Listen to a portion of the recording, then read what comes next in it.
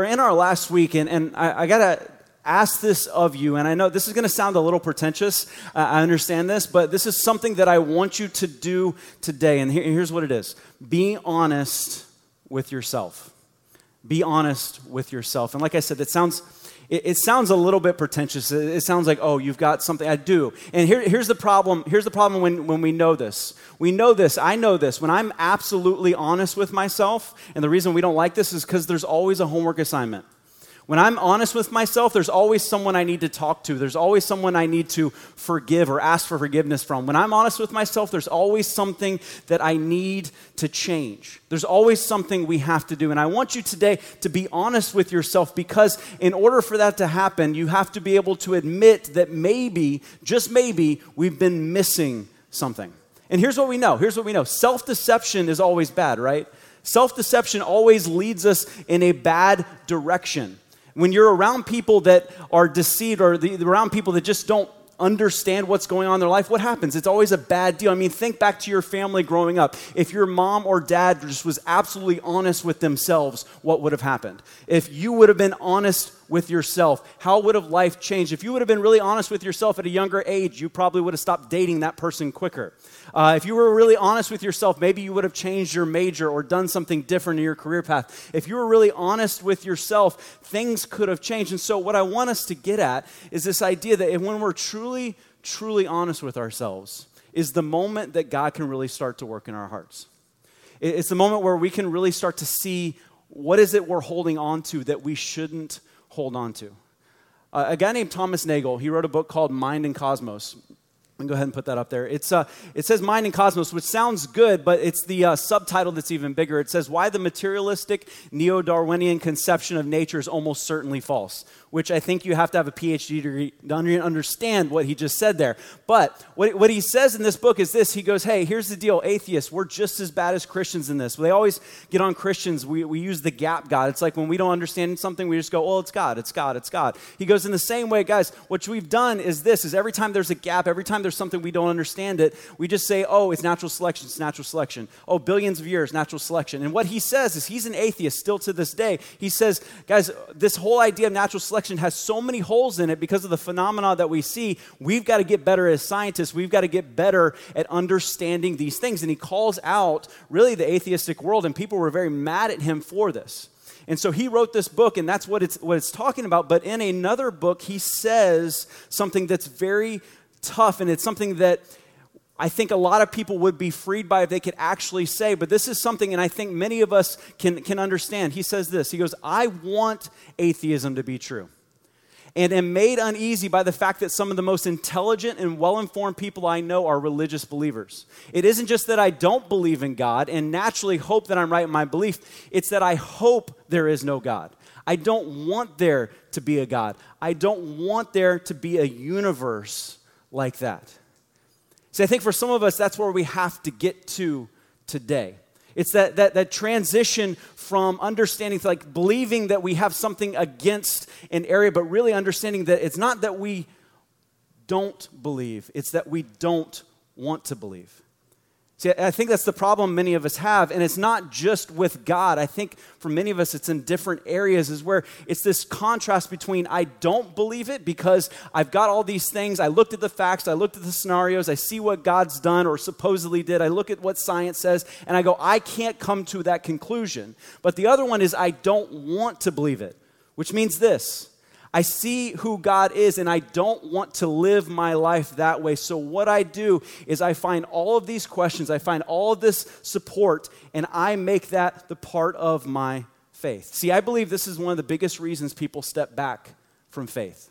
We talked about the biggest reason last week when we talked about, the idea of suffering and pain in the world. But I think one of the biggest reasons people step back many times is they start to live their lives. And what was okay as a kid, the rules that were okay as a kid changed as we became adults, and we look at what God's calling us to do or what God wants us to do, and we change our mind. It's not that I don't believe, it's that, you know what, I don't want to believe this anymore. I don't want this to be the way that I live. So I change my arguments, I change what I say because I don't want to believe it. See, this is the reason. A lot of you have come up to me during this series or come up afterwards and said, hey, here's the deal. I've got friends, I've got family members.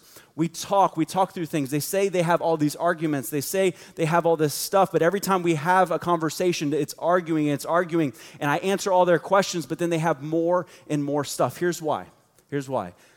If your family members, your friends used to be Christians, and now they're not, usually the reason that they're not is not because they found all this information that made them not believe in God. It's because of that. They don't want to believe in God. And this is a big thing to understand, because no matter how much information you bring, when you don't want to believe in something, no matter how much information you're given, no matter how much proof you're given, it doesn't matter because you don't want to believe it. And this is why I think this quote by Blaise Pascal is so important. This guy, he was considered just this child prodigy, but he said this. He says, people almost invariably arrive at their beliefs not on the basis of proof, but on the basis of what they find attractive. Because here's the truth. Not many of us are on truth quests. Not many of us wake up every day and we're like, you know what? I will change my entire life if I just find the truth. Not many of us are that way. In fact, most of us are not on truth quests. We're actually on happiness quests. We're on happiness quests. And what we're going to do is we want to find a worldview and a set of values that allows us to be happiest. We want a worldview or a set of values that allows us to live our lives the way that we want. And when God's worldview and set of values doesn't line up with that, we change it. And many people actually come to faith because of that, believing that God's way of doing things will give them that happiness. And then about a year into Christianity, when they realize that God's not the genie they thought he was, they start to step away again. Because the truth is this, is we are looking for happiness, not truth. St. Augustine says it this way. He goes, when we love the truth when it enlightens us, we hate the truth when it convicts us. I mean, think about it this way. When you were arguing with your parents, were you on a truth quest or were you trying to get your way? Did you sit down with your parents and you're like, Mom, Dad, I just want to find out the truth. We will stay here as long as it takes. We're going to find out the truth in this situation. No, you argued for what reason? To get your way. And there were times that you walked away knowing that you were wrong, but you got your way. I mean, think about how many times do we do this where we continue to argue about things even when we know we're wrong? Everyone in here has been in a situation where you've argued with someone that you love or you care about, that you're in a relationship with, and partway through the argument, what happens? You go, oh man, I'm wrong. Do we stop at that point and admit it? No, we keep going. I mean, when you get married, this will be a commonplace. It's hilarious because my wife and I are both the same personality type. So when we both know we're wrong, we can just keep arguing. The problem she has is I can see it in her face. She doesn't disguise it. When I say something and I know it hits her, she just starts smiling. And I'm like, oh, you're smiling. You know that I'm right. She goes, no, I'm not. I'm like, then why are you smiling? She goes, I'm laughing at how stupid you are. I'm like, no. Oh, you're like, women power. She's wrong, and you guys are defending her. That's the way that works. But it's hilarious, because what is it in us that does that? Why are we this way? Why is it that when we know we're wrong, we still go forward in those things? See, I think there's things in our lives that we won't even acknowledge what we suspect to be true. I think this is the idea. We won't even acknowledge what we suspect to be true, and we won't look for fear of what we might see. So I think this explains so much of our Christian life sometimes. I think sometimes we're afraid to look in the Bible because we're afraid it's going to tell us that we're doing something wrong. We're afraid to go into a small group because somebody may say, well, that's actually not the way you're supposed to do it. We're afraid to pray because we're afraid God may convict us. And many times we don't even look because we're afraid that we may find out that we're wrong. See, I think as a society, there's an area that we're trying not to look at right now. It's an area right now that I feel convicted of, that we haven't taught on recently, but it's an area that's come, in full retrospective, and it's the idea of racism. And I know that that's incredibly uncomfortable for many of us in this room. Some of you are like, finally, you're talking about this, but other of you, it's like, it's uncomfortable. And really, with what's happened lately and what's going on, it's been one of those things, and you guys have heard the story about Botham Jean, and I say Botham Jean, I listened to 4 different news stories to get his name right, and each one said it differently. So If you know the right way of saying it, I'm just going to say it that way. It's both of them John. And he was murdered by Amber Geiger. If you don't know the story, basically she went into what she thought was her apartment, quote unquote, shot him while he was doing nothing. He was unarmed. They had the entire deal, and then at the end of it, what happened was they convicted her of murder, but they gave her 10 years. And then at the end of it, his brother, Botham's brother, actually went up and hugged her. And after that, the judge hugged her and gave her a Bible. And it's one of those things where I've started to look at things differently. I saw this happen. The first thing I do many times in these scenarios where there's a lot of racial tensions, and as I look to all of my friends who are black, and I go, are they reposting this? How do they feel about this? And I call up a couple pastors that I know, and I call up a couple people. I'm like, what's going on here? And I realized that there was a story under here. There was a tension under here that while we love the idea of forgiveness, there was something underneath that didn't make sense. I mean, the sheer fact that she only got 10 years. I mean, I have a friend who is in ministry, who is black, who will serve more time than she did for robbing a pizza delivery guy for $32. And I've heard people talk about it. It's the white woman tears. It's the fact that when a white woman cries, she gets out of anything, traffic tickets, all these things. And they're looking at this and they're going, what is going on here? And not only that, I think one of the biggest things that they look at, they're like, why is the judge hugging? Why is he hugging? Why is this going on? And it's not that here's what I don't think is, I don't think anybody's going, people need to spend more time in jail, because jail doesn't solve anything. I think the problem is they're just wanting so badly for a young black man who was in the same place to be treated with the same love and grace that she was. They would love for that to happen. For the judge to come down and say, I believe in you, I love you, here's a Bible. For the white person who may have been the victim to come over and hug the black person saying, I forgive you. And you see these things and it feels awkward and we don't want to uncover them. And then after that, you have the guy who was the main witness get killed right before the civil case. And you're wondering what's going on there. And then you have a Tatiana Jefferson who was just shot in her house. And these things, they make us uncomfortable, and we don't want to look underneath because we're so afraid what we find will be much bigger and much messier than we thought. And here's the truth, it is. It absolutely is. But as a church, those are the things that we have to talk about. Those are the things we have to figure out. Those are the things where we have to start conversations with that lead to change. And I'm only giving this a small part, and that's wrong of me, but it's something that when I think of what's something we won't look at because we're afraid of what we'll see, racism is what comes to mind. And so, let me say this. There's something in every single one of our lives that we do the same thing with. There's something in every single one of our lives that we hold tight, and there's a sin that we hold on to that we know it's not right. We know we should pay attention to. We know we should deal with, but we're so afraid if we start to look under those sheets, we will find something that's too hard to deal with. Something that reminds us that yes, maybe we've failed at something. Maybe if there's a God, then we've messed up. See, I think one of the biggest reasons we don't look to God is because we're afraid if there is a God, then I'm guilty. See, we don't want there to be a God. I think there's many people who don't want there to be a God because if God, then I'm guilty, which means there's things I've done that I need to confess. There's things I've done that I need to unearth and let out. There's things that I've done that will literally haunt me and follow me my life. Things that I've maybe made all kinds of excuses for, things that I've swept under the rug, things that I don't want the world to know. But what's crazy and what's insane about this is we know this as Christ followers, yet this keeps us here, is this idea that when we bring stuff into the light, God forgives and God moves on. But we're so afraid that when we do that people around us will know and look at us and say, if that's true, then I have to pay attention to that. See, I think one that's tougher for us is this, is if God, then I'm accountable. It's crazy when you look at the story of the Garden of Eden, and there's people that will say, well, that's not really a true story, it's just something that's made up. Well, if it is the greatest beginning to the narrative of humanity. And here's why. Because it's literally a perfect setup. And I believe if all of us are honest right with ourselves, we would see ourselves in the same place. It's a perfect setup. Everything is good. But the human goes, but I'm not responsible for it. I'm not ahead of it. It's not mine. And so what do? In the very perfect setup, someone goes, I want to do it my own way. I mean, isn't that the Christian life? We see what we should do, but we go, but I want to do it my way. God says it is this way, but you know what? I'm going to do it my way. This is exactly who we are. It's this idea of accountability.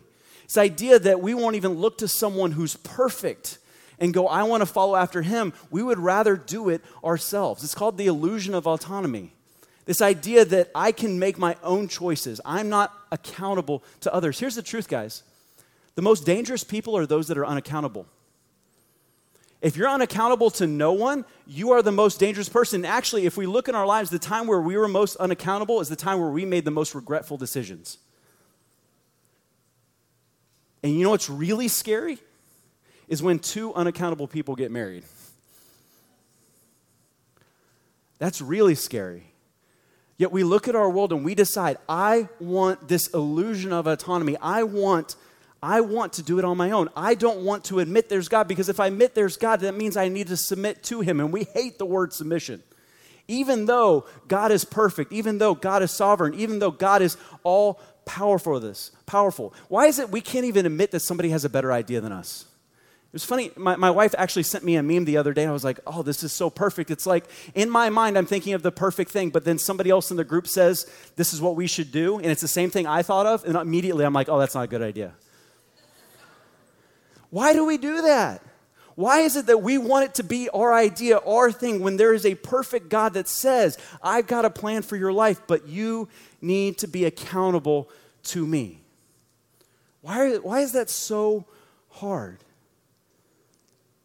The toughest one, though, is this, is if God, then I'm wrong. I'm wrong. Go back? Maybe not.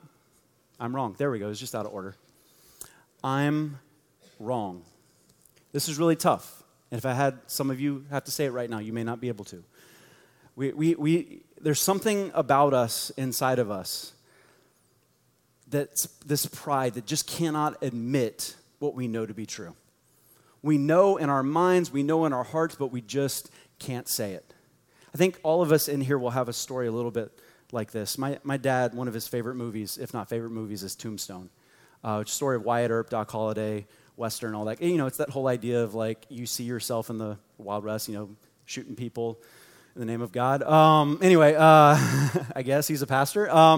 So we're watching it, and in the movie, there's this moment where the bad guys take out this wedding and all that, wholesome movie, and so they take it out, and the guy off screen says this. He goes, "Looks like we win," and like everyone's dead, and so it's like he's just saying, "Looks like we win," and me and my dad started a conversation. He says it's the guy named Curly Bill, who's a really bad character, and it's because he has curly hair. And I said it was somebody else, and he's like, it's Curly Bill. And I'm like, no, it's somebody else. And so my dad invites the entire family in, and he's like, all right, let's listen to this. And my entire family goes, oh, it's definitely Curly Bill. I'm like, no, it's not. So about a week later, my dad on his computer gets up the original script of Tombstone, and on the original script of Tombstone, it says, Curly Bill says, looks like we win. I'm like, oh, that's an old transcript. That's not real. And it's like, it's that. I'm like, nope, it's not. I think everybody in here probably has a moment like that. Something your sister or brother or family member has decided to say, hey, this is not true, but there's just something about us that won't say that we're wrong. Here's the truth. We know this, right? We know this, that humility is always what leads forward, right? We know that humility always makes us the bigger person. Humility always makes us wiser, because humility always leads to the right conclusion, because humility actually allows new information. I mean, we know this. The most direct route to what's right is admitting that you were wrong. In fact, the quickest way to move towards something good is saying, I was wrong. But this is tough for us. And so many of us, we're in this place. We're in this place where we're like, all right, if God, then I'm guilty. If God, I'm wrong. If God, I'm accountable. And we don't like this. And there's a lot of people especially that don't like the accountable one. There's a lot of people that don't like the idea that God's got a better thing. Here's the problem. These aren't arguments, right? Why don't you believe in God? Well, I don't like the fact that I'm guilty, wrong, or accountable. Well, that's not an argument.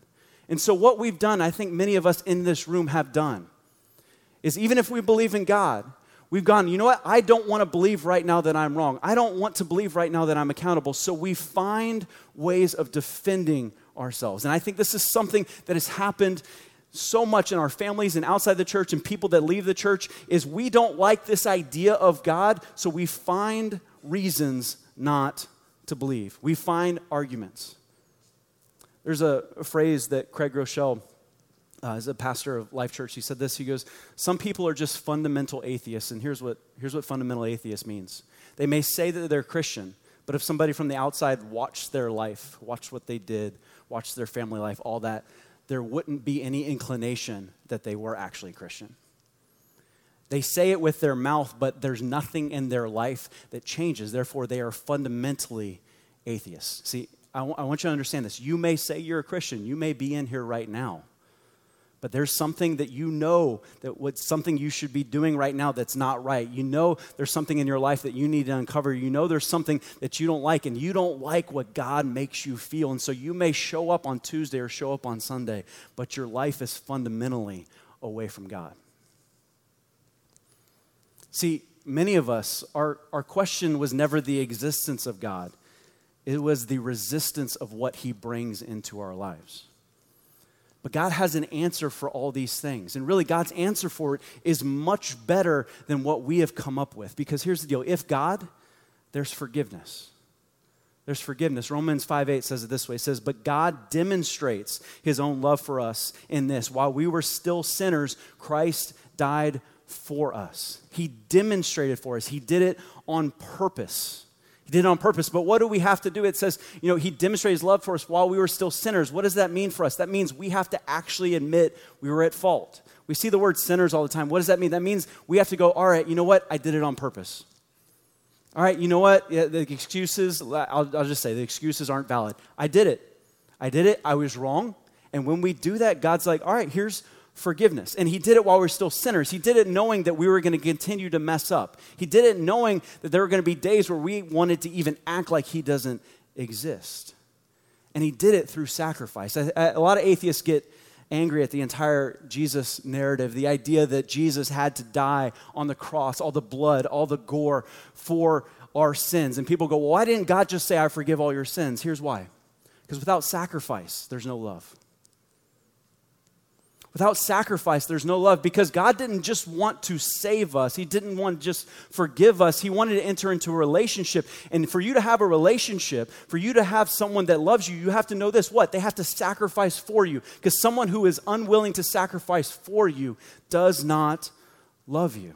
See, that's how we know the love is real, is that Christ was willing to sacrifice for us. Because if God, there's forgiveness, but if God, there's something much more. There's relationship. There's relationship. See, when we resist accountability, we resist relationship. We know this, right? Because when we're a kid growing up, when we resisted our parents' accountability, what died? Our relationship with them. But when we have a relationship with Christ, I mean, how incredible is it that the God that created the world, the God that created the earth, the God that did all of these things wants to sit with us, wants to laugh with us, wants to cry with us, wants to walk through life with us. I said this before. God wants to be Father, not the reflection of our earthly fathers, but the perfection of Father. So he goes, I want to forgive you, but that's not it. I also want to walk with you, because I know you're going to need help. I know you're going to need wisdom. So I don't want to just leave you where you are. See, God brings us forgiveness. God brings us relationship. And what he gives us last is so important. If God, then there is truth. There is truth. There's basis for morality. There's basis for truth. There's basis for justice. See, with truth, there's a reason for the oughts in life, what we ought to do, what we ought to say, what we ought to act, the things that we ought not to do. Because if there is no basis for truth, and we all know this, we'll hold everybody to our justice, but we won't hold ourselves to that same level. Someone can hurt us, and I want them to pay for it, but I can hurt somebody else, and I don't want to have to pay for it. See, with God, he gives us a basis for truth. He helps us understand what we ought to do. Because here's the truth. Do we need religion? No, but we do need relationship. And if the question was this, if the question is, who wants God? Let's just all be honest. There's moments in our lives where some of us don't want God. In fact, I'll say there's moments in all of our lives where we're like, I wish I wasn't held to this standard. But if the question is who needs God, all of us do. And here's what's interesting, and I know many of you, you've grown up in church, you've grown up in the church for a while, you've grown up in Christianity, and you see these things, forgiveness, relationship, truth, and we go, oh, that's nice, what else do you have? Just be honest, we do. And we see those things. We're so used to hearing. We're so used to God loves us. God forgives us. God wants a relationship with us. God gives us truth through his word. And we're so used to it, we don't understand how great it actually is. So we make up other things to go along with it. And that's where we get confused with the fake gods. If you guys remember the second week, we talked about the gods that never existed. The fact that people say, oh, if you really love God, then nothing bad will ever happen to you. That's not what God promises. If you love God, then you'll always feel his presence. No, that's not what God promises. God's always there in the gaps. That's not what he says. Here's what God gives us. He goes, I'm going to forgive everything you do, no matter what it is. And I knew you were going to do it ahead of time. I'm going to walk with you through this life and be the best father you can have. And I'm going to give you the truth to live. And through that, I'm going to give you purpose and something better at the end with heaven. Some people don't realize this, but Jesus actually had brothers and sisters. I think that'd be pretty awful to be Jesus' brother. It's like, I think it's like Mary's constantly going, hey, why can't you be more like Jesus? Well, he's the freaking Son of God. So, like, what do you want me to do? But here's what's interesting. You actually find out some of Jesus' brothers' names in the Bible. Is that when Jesus started his ministry, and a lot of people don't realize this, when Jesus started his ministry, his family thought he was crazy. They did. They thought he was crazy. It's one of those things in the Bible that if you're trying to write the perfect narrative, the perfect story, you don't put that in there. You don't put that, literally his family was like, hey, let's get Jesus in the house. Hey, Jesus, stop doing this. You're crazy. And then what happened? He started doing his ministry. They started coming along thinking maybe this is possible. They started seeing the miracles. They're like, okay, maybe he is who he says he was. Then he died. Then everybody's like, well, I guess he wasn't. And then he rose from the dead. And they went, oh, he is. And James was one of those guys. James was a guy. He was his brother. James didn't believe. James was the one calling Jesus crazy. James was the one that was doubting him. Then all of a sudden, Jesus came back to life. James saw him. James met him, and he went, well, I guess my brother is Christ, which is a hard thing to come to, right? I mean, how hard would it be to admit that your brother or sister is some sort of deity? Like, it would take a lot to get to the point where James literally followed after Jesus so much that he was stoned to death. He goes from thinking his brother is crazy to a place where he's willing to give up his life for what he believes. And so what he writes in the book of James is very profound. Let me just say this about the book of James. We talked about before about reading the book of John to find out more about Jesus. You read the book of James to be kind of smacked upside the head. I'll just tell you that. Like, if you're reading this, you're like, oh, I'm just going to go read James. Just be prepared. James is one of those guys that's like, hey, stop doing that. That's stupid. Let's move on. That's James. And so he's writing this letter. He's writing it to the church, and he is explaining kind of what he's learned from being around his brother Jesus. In James 4:8, he says this. He says, come near to God, and he will come near to you. If you guys have heard it before, draw near to God. He goes, hey, if you want to know God, draw near to him. Come near to him. He will be there. And then he says, this is more of the slap in the face. He goes, wash your hands, you sinners.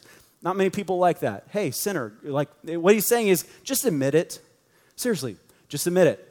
You've sinned. We all know it. We all saw it. They saw it. They know what's going on. Just admit that you've sinned. He says, and purify your hearts, you double-minded. He goes, stop playing games. Stop making excuses. Stop having one foot in and one foot out. Stop living this life. And then he says, this is the final thing in James 14. He says, humble yourselves before the Lord, and he will lift you up. In James 4:10. It says, and he will lift you up. Here's what's interesting about that verse. It doesn't say humble yourself before God and he will step on you and say, well, you are a petty person. It doesn't say humble yourself before God and he will, for the rest of your life, remind you of everything you've done wrong. It says if you humble yourself before God, he will lift you up.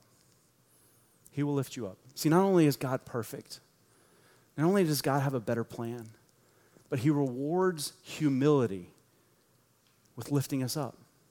See, what's crazy is so many of us, we fight this idea of God and him being right and admitting things so much because we're afraid it will bring us down. But God says this. He says, the moment you admit it, the moment you realize there's fault, the moment you humble yourselves is the moment that I lift you up.